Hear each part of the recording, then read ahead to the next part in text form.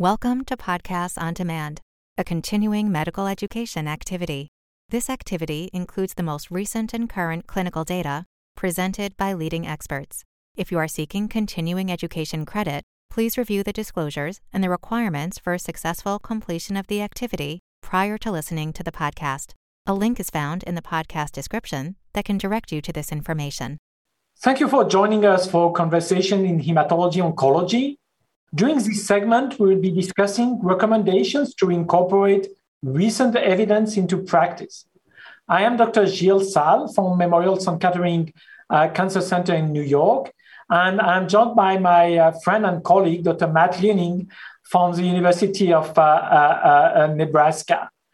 What we'll discuss today is how the data that have been accumulating over recent months and have been discussed during the ASH meeting will fit into the way we manage patients with follicular lymphoma. So we heard about some targeted agents. There have been approval of agents. Some agents were withdrawn from the market recently. We have had safety data updated for epigenetic modifier, CAR T-cell therapy, bispecific antibodies. Dr. Leuning, how do you see the field evolving? How do you see all the tools that we have in our hands and how we can compare the efficacy and the burden of some treatment for our patients with follicular lymphoma? Yeah, I think follicular lymphoma is getting to be a crowded space. And when I look at my template and I'm trying to patient template for going into clinic, if I have a fully relapsed refractory follicular lymphoma patient and I know that they're going to need, therapy, I got to block out an extra 20 minutes just to go through kind of all the data and all the options. And really it comes down to, patient discernment, right? Making that decision with your patient and having an active discussion. Because yes, we do now have cellular therapy like CAR T-cell, both axi-cell and T-cell. And I would assume, based upon the data presented at ASH 2023, that liso-cel is going to enter this mix. You have CAR T-cell, a one-and-done therapy with, a high overall response rate and a high CR rate. I think the CR rate, just like in large cell lymphoma, is going to drive the enthusiasm for this therapy. Now, the question is, with what price? Not only the financial, potential toxicity, but also the price that comes with some of the side effects. Those side effects early on may be cytokine release syndrome. I think we alluded to and talked about in the earlier segment, I really pay attention more to the risk of neurotoxicity, especially grade 3-4 neurotoxicity, because in an advanced age individual, that grade of neurotoxicity is likely life-altering toxicity, meaning that for the short term, they may end up in a skilled nursing facility or need intensive amounts of rehab coming out of their CAR T-cell. We also have to think about the prolonged cytopenias and the infection risks. I think we've seen further and further data that yes, patients may hang out with hemoglobins of 9 and 10 and platelets between 75 and 125. So their bottoms are not in a chair getting transfusions. But I think one of the things that comes up is, truly what is the risk of neutropenia and then infections. And in an era where infections are kind of within us and all around us, despite our vaccines, we really don't know the robust activity of those vaccines in this patient population. So again, I think that we have to be very choosy around CAR T cells in follicular lymphoma. Speaking of kind of going back to bispecifics, which we know mosunetuzumab, has activity and has been approved. We saw some epcoritamab data here, and we also saw some combination data. What I like about mosunetuzumab in follicular lymphoma is that it is a fixed duration therapy. If you get through the step-up dosing and then you get to, the eighth cycle and you're in a complete response, you can put that back up on the shelf. I think I find that B-cell recovery data sort of reassuring, but I also am concerned about, if that relapse does occur, is that relapse going to be a relapse that I could, give another CD20 antibody to? With regards to its efficacy, I think that it does, kind of speak to whether or not it needs a partner. And I think, lenalidomide, when it is combined with other agents, I think we can use the analogy of tafasitamab lenalidomide, where it appeared lenalidomide was bringing a lot of the toxicity and tafasitamab was bringing, additive efficacy, but not a lot. And I think we're going to see the same theme here when you add lenalidomide to a lot of these agents, whether or not it's EPCO, whether or not it's Mosun, as we have seen, driving some hematologic toxicities. You were talking about duration of treatment, and I think that's obviously an important concern we may have. You have used mosunetuzumab now for a couple of years in clinical trial and in clinical practice. This is a schema where patient will be treated with 8 cycles, 6 months if they reach a CR, and 17, so 1 year of treatment if they are only a PR. In your experience, what are the proportion of patients where you can complete the treatment by 6 months? Yeah, I think that's, I think that you do get a fair number of patients, probably over half, that can get, put that drug back on the shelf. I think really the data that we're all looking for is for those patients that do have a relapse when you put the drug back on the shelf, whether or not CD20 is expressed and whether or not you can pull mosunetuzumab, back off and achieve the same, response. And then what do you do? Right? Is it kind of like a little bit of a resort-based approach, where you kind of do it for 6 months and then you put it back on the shelf, it comes back? And are you going to see, like you do with rituximab monotherapy in follicular lymphoma, the law of diminishing returns, right? While the toxicity may not be there, are you starting to, find efficacy issues? And I think that's really going to be one of those interesting pieces that maybe it's Mosun single agent the first time, but maybe it's Mosun Len the second time. And I think that's what we're going to miss in the setting of the clinical trials, is really that opportunity to kind of see that we're going to get maybe a little bit of the clinical trial before the horse here, and really trying to figure out where is the best time to add have dual agents or triple, when you probably in follicular lymphoma could get away with just one therapy. I think, Morning Sun trial, those early frontline trials are going to kind of be our first dip in the toe of the water, to kind of say, can you continue to give it second, and can you give it a third, and how do we really count lines of therapy? I think people have debate still about how to count lines of therapy when you're using our monotherapy in follicular lymphoma. Do you have any concern regarding any other side effect with bispecific? We heard some data regarding infections. Are there any unknown things that are appearing, or is it overall rather reassuring? Yeah, I think that once you kind of you can get onto autopilot with a lot of these bispecifics, you get through kind of the early step-up dosing. And I think what's interesting about each one of these agents is they kind of each have their own little flavor, right? Whether or not, I know we're not talking a lot about glofitamab, but it comes with an obinutuzumab lead-in, and that cycle 1, day 8, is your highest risk of CRS, versus epcoritamab, where you get to that cycle 1, day 15 dosing. There was some optimization dosing done at ASH 2023 where they really added an extra dose. And it was more so to try and get rid of that grade 3 CRS event. And what you really saw was migration towards grade 1 CRS with that addition of that third kind of inserted step-up dose and the full dose with that fourth dose. And I think that really is kind of an important addition, because I think we all are starting to get comfortable, at least in the academic setting, with these therapies. The other piece that I think we need to add in there is the steroid component. There is steroids kind of given not only with the day of, but also 3 days after with epcoritamab. And I think there's been a little bit of dosing strategy here around, what steroid it is and at what dose. But if you're having CRS on steroids, I think that's a little bit different than if you're having CRS and not on steroids. And I think that's one of the caveats that we have to pay attention to, not only with mosunetuzumab, which from that regard doesn't require hospitalization. And in my mind, it's not using steroids. So if you're having CRS after Mosun, what is your management strategy versus if you're having CRS on EPCO, your strategy may be slightly different.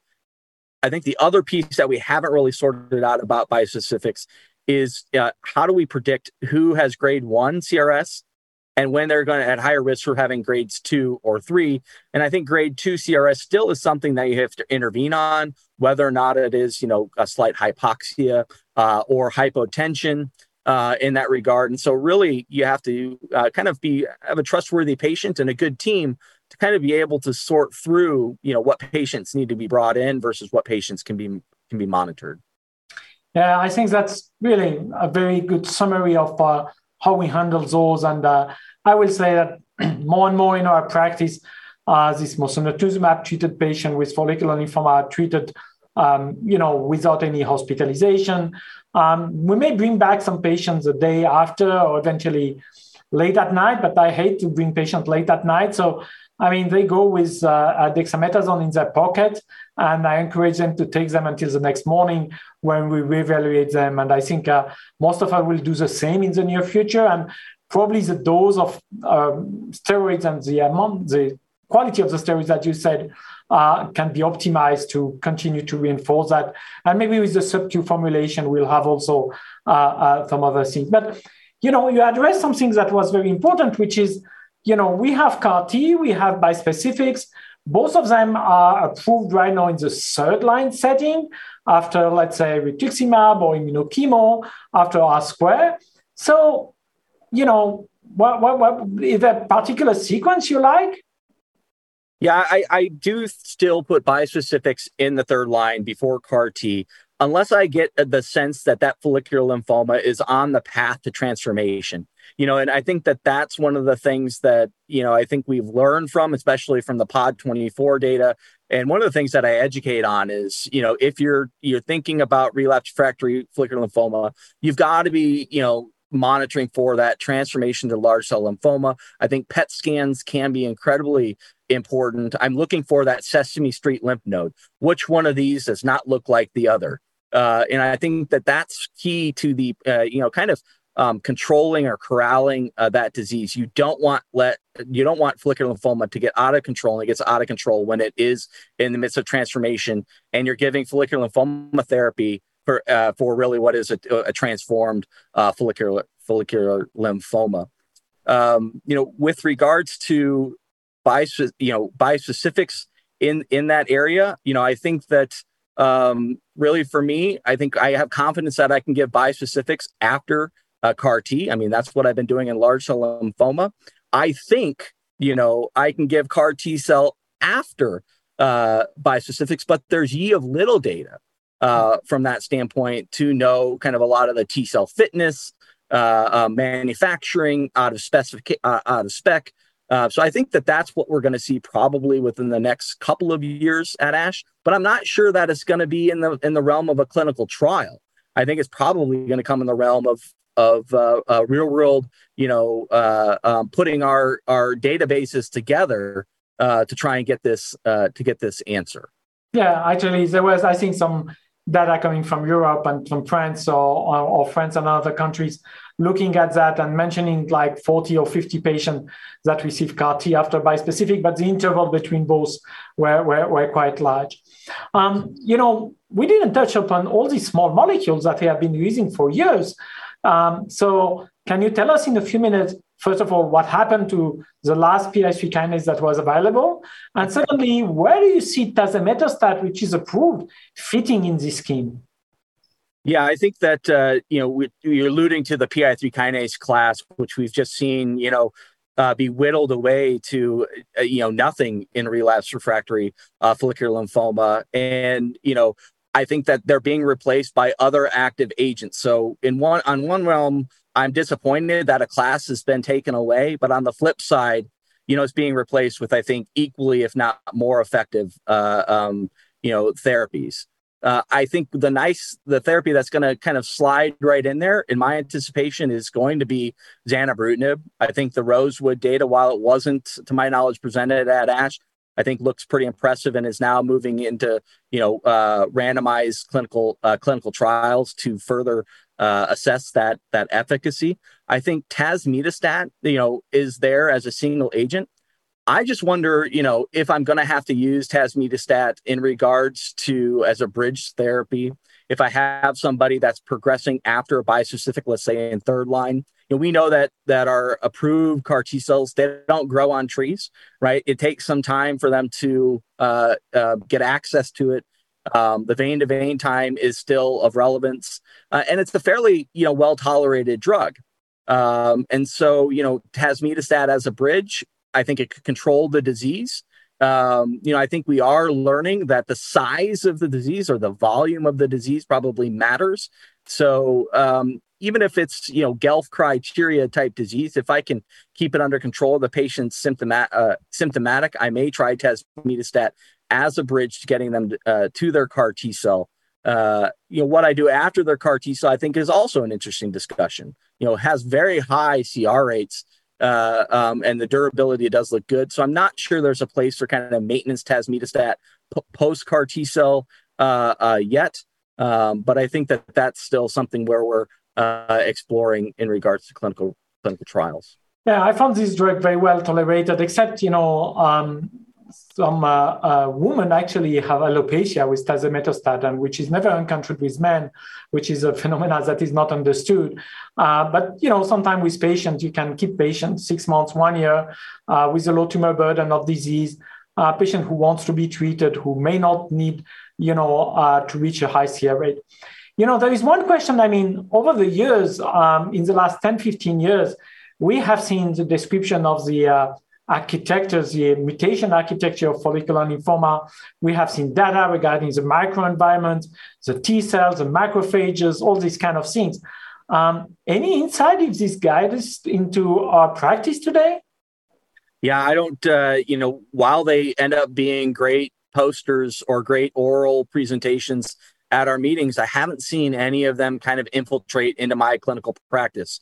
I think still, one of the things I am looking for is that POD24, patient. I do believe they do exist. I'm not sure that they're the 20%. And those are truly, those are the bad actors in my clinic. I think there's also the young follicular lymphoma, which I think we have to be very strategic about also, that are being diagnosed in their 4th or 5th decade of life. You're trying to, put a plan in place that gets them to their actuarial, life expectancy. And I think that we're in a realm of being very strategic, but I don't have that magic panel to say you are going to be a POD24 or you're not going to be a POD24.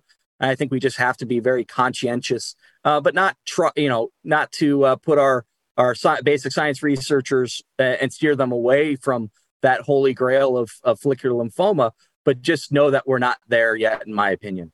Yeah, well, I think this is very important. And as you said, maybe a few things will come, complicated or simple, we have to see. But the discussion regarding the categories of patients and how we manage them is a very nice segue to the next segment. So thank you for joining us for this segment of recommendation to incorporate recent evidence into practice. Please be sure to click on the landing page of this activity to click to AMA, ANCC, ACPA credit, access supplemental slide, as well as all the topic segments and case scenarios. Thank you for attending this activity. We hope you found this podcast useful and educational. To receive continuing education credit and to download your printable certificate, please go to the activity page at practice.cme.com to complete the post-test and evaluation to receive continuing education credit.